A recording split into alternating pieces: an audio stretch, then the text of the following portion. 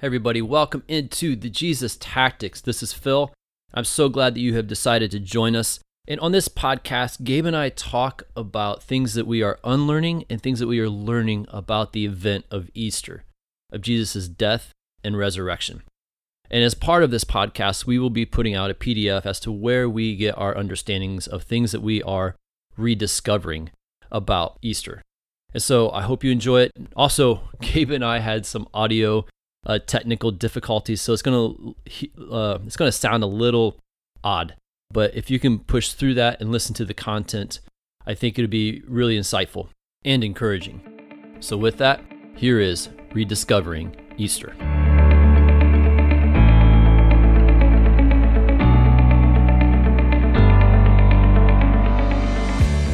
Hey Phil, what are we talking about today? Well, this week is we're coming up on Easter. And so I think we want to take some time and talk about Easter, like what happened at Easter that we're celebrating Easter now 2,000 plus years since the event of Easter. So Easter is the cross event, the death, the trial, the death and the resurrection of Christ. Yes. Right? Yeah. Okay. That whole event, not just one aspect of it, but I think it's important to kind of break down the aspects of it at the same time. And the reason why we're talking about this is because our understanding and view of what happened on the cross has shifted over time as we encounter God as self-giving, radically forgiving, co-suffering love. We start to see things differently, and it's not that the cross event or the gospel has changed, but our understanding of it has changed, and it sets us free. And when we're free, we start to heal the world. Yeah. Totally. That's exactly. So like for me, in my journey has been I'm unlearning things. I'm unpacking things that maybe were before that I thought something was true, and now I'm seeing things in light of who God is, of this self-giving, radically forgiving, co-suffering love that has changed that. Mm-hmm. And I really like what you said. It's not that what happened on the event of Easter has changed. I feel like I'm beginning to see it more clearly. Yeah. So here's the first mind shift that's happened to me. So I no longer see the cross as appeasement of God's wrath, but I see it as a revelation of his love. So when you see the cross and what happened there, you don't see essentially Jesus separate from God. You see the two on the cross together. Would you say kind of like that? Yeah. God was not angry at Jesus. God did not necessarily. The New Testament does not say our sins were put on Jesus. God turned away and then came back and forgave us. That's not what the New Testament says. What it is, Jesus is God. God was on the cross. God submitted to crucifixion and absorbed our sin. He and Jesus were the same.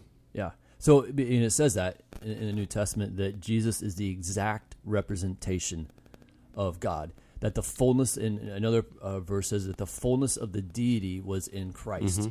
There was no separation. Mm-hmm. I think what I came to realize is that when Jesus calls out on the cross, my God, why have you forsaken me? Where I think we get a lot of that, well, God turned his back on Jesus. That actually Jesus was signaling Psalms 22. Right.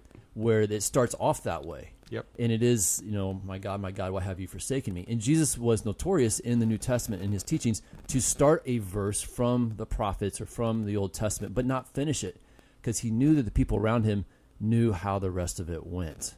And so if we read through Psalm 22, we realize that in that psalm, there's this victory at the end that, no, you have not you have not forsaken me. Right. That's you have right. not cast me away. Right. Sometimes we need to keep reading. Yeah. Right. Yes. So we start with the first verse, but we don't keep reading what it says later. Right. And that psalm says, "You have not turned your back on me." Mm-hmm. Yes. God did not put sin on Jesus and then look away. Right. So it's not. So for me, what I'm saying is the cross is not a picture of God's wrath. It's a picture. It's a revelation of his self-giving love, self-giving, co-suffering, radically forgiving love. So that's the first shift that I've had about Easter. And I would agree. I think I'm in the same boat of that has been a huge shift for me as well. And so as I explore that more, I'm like, okay, so what else is happening here? I think so then you go, so what did happen? So if it's not Jesus's appeasement of God's wrath, standing in our place where this angry, wrathful God wants to destroy humanity because we've dishonored him of our sin, and Jesus happens to get in the way. So what happened? And some cool things happened. Some cool things happened. Yeah. And so part of the learning piece, there's the unlearning piece. The learning piece for me is that, as it states in Scripture, that Jesus defeated the powers of sin, death, and Satan. Mm-hmm. Yeah. So the cross is not just a revelation of God's love. Right. It was a decisive act. Mm-hmm. It was a complete victory over Satan, sin, and death. Yes. So it was, I think C.S. Lewis has a great picture of this, of The Lion, the Witch, and the Wardrobe, where Aslan is kind of subjects himself to those powers, but then overcomes it. It wasn't him taking the place of God's wrath. And so if we play that out, so if God on the cross defeated sin, death, and Satan, and I think this is where when the shift comes into the resurrection now, because the other thing that going back a little bit that I had to unlearn is that the gospel, a lot of times of what I was taught, and that I taught, stops on Friday. That we are all sinful. Jesus needed to come and die for our sins so that we may have a relationship with him. But most of that gospel stopped on Friday. There is no and it's almost like the afterthought of and Jesus rose again. Okay, yes, but if he doesn't rise again, the cross doesn't mean anything. And so part of defeating sin, death, and Satan was the death and resurrection. Mm-hmm. That he, like you mentioned, he absorbed all the evil, the sin, the death, the corruption on the cross. Just the total event of where Jesus came as a human, subjected himself under the powers, never sinning, but then took on all of that. Mm-hmm. Mm-hmm. We joke, but in a non-violent way, where he just took it all on. Was killed. We killed him. God didn't kill him, mm-hmm. but the Romans killed him. The Pharisees killed him on the cross. And he absorbed all of that. Dies. 3 days later is risen, and that resurrection defeats the powers of sin, death, and Satan. That doesn't mean we still don't suffer the consequences of it, but now we have the power to have the freedom to get out of addictions, to get out of different vices that are in our lives because of what Jesus did. Mm-hmm. So when I became a Christian, or somebody shared the gospel with me, the idea was that if I put my faith in Christ, he will forgive me for my sins, and then I will go to heaven. Mm-hmm. That's a great deal. Sign me up. Right. You know what? I want that. Yes. I definitely want to go to heaven.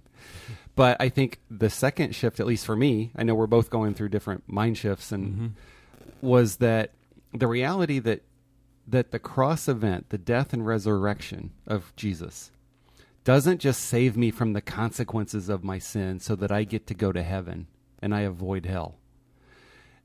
It saves me from the power of sin mm-hmm. in my life. It breaks the power of sin in my life. I don't want to just skirt into heaven with a free pass and avoid the consequences. I want the power of my habits, my dark thoughts, my addictions, my broken. I want that power healed in me. Yes. Destroyed. I want to walk in love and kindness and self-discipline. I want to be a life giver. To walk in freedom. All of that. And that's what happens with the resurrection. That's mm-hmm. what he frees us with in regards to sin. Not just the consequences, but the power of it mm-hmm. dies. It becomes weaker. Right. And I need that. I like that. That's good news to me. Yes. I think it should be good news to everyone that we can be free of those things. The other thing for me that I haven't really been able to get my head around, but more so digging into this more, is that the death and resurrection announces God's kingdom is here. He is Lord. He is King. And as a result, it frees me also from the political powers and the religious powers.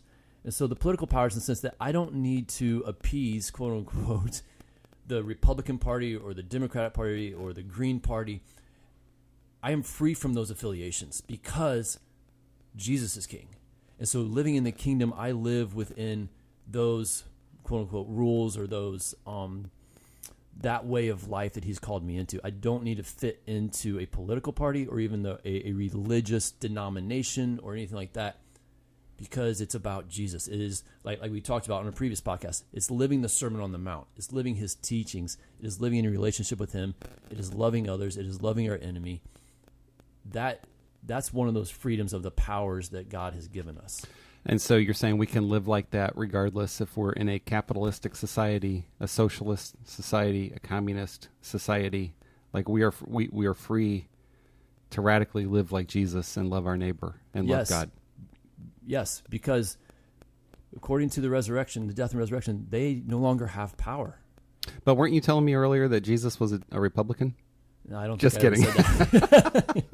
So was he a Republican or Democrat? Neither. He transcends it all. He transcends it all. And yeah.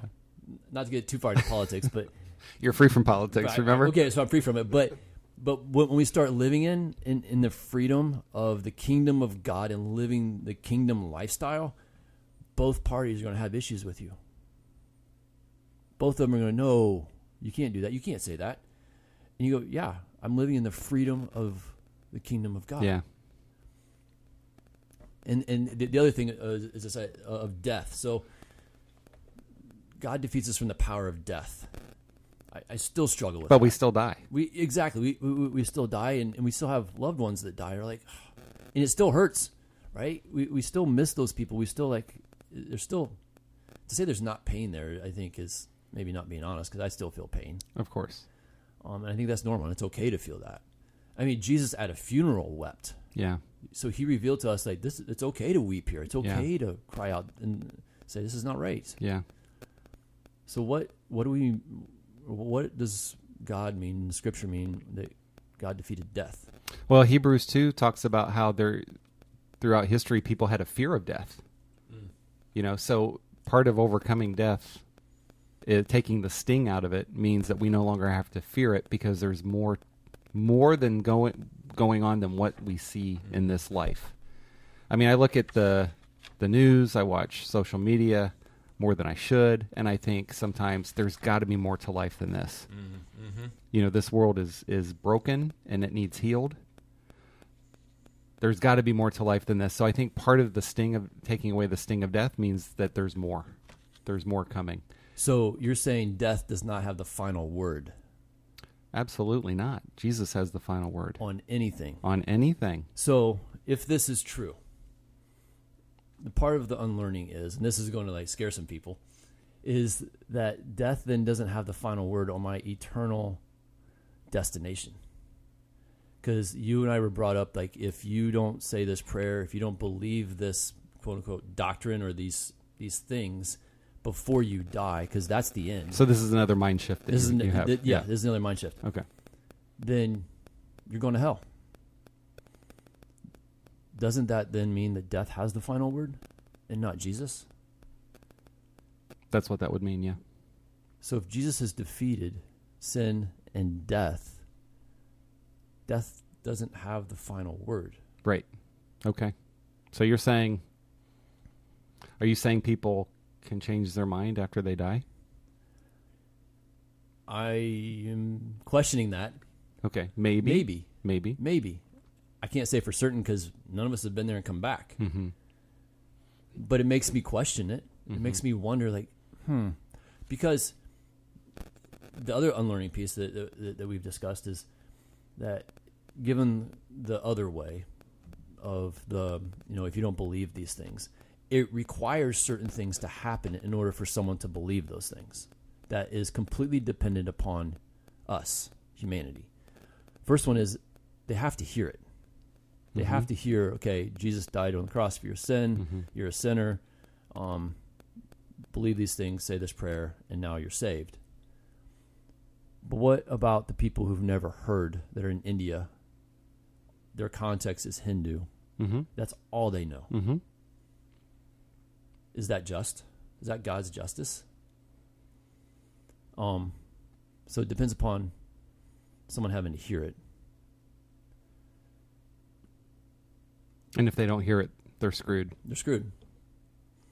There's a lot of factors that go into it as to why someone may not hear it. Yeah. So you have to hear it.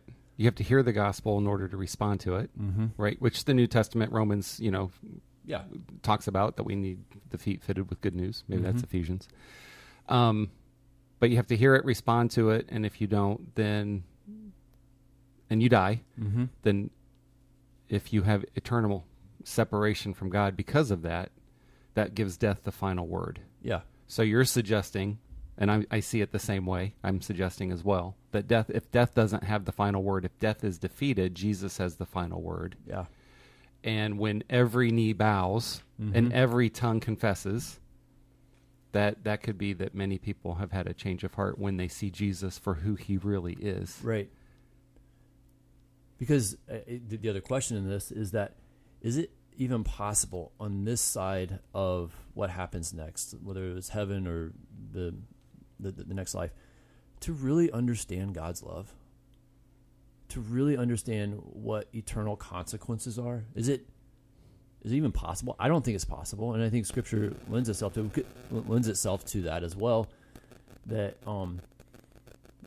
was it Ephesians, that the height, the depth, it's, you can't know it.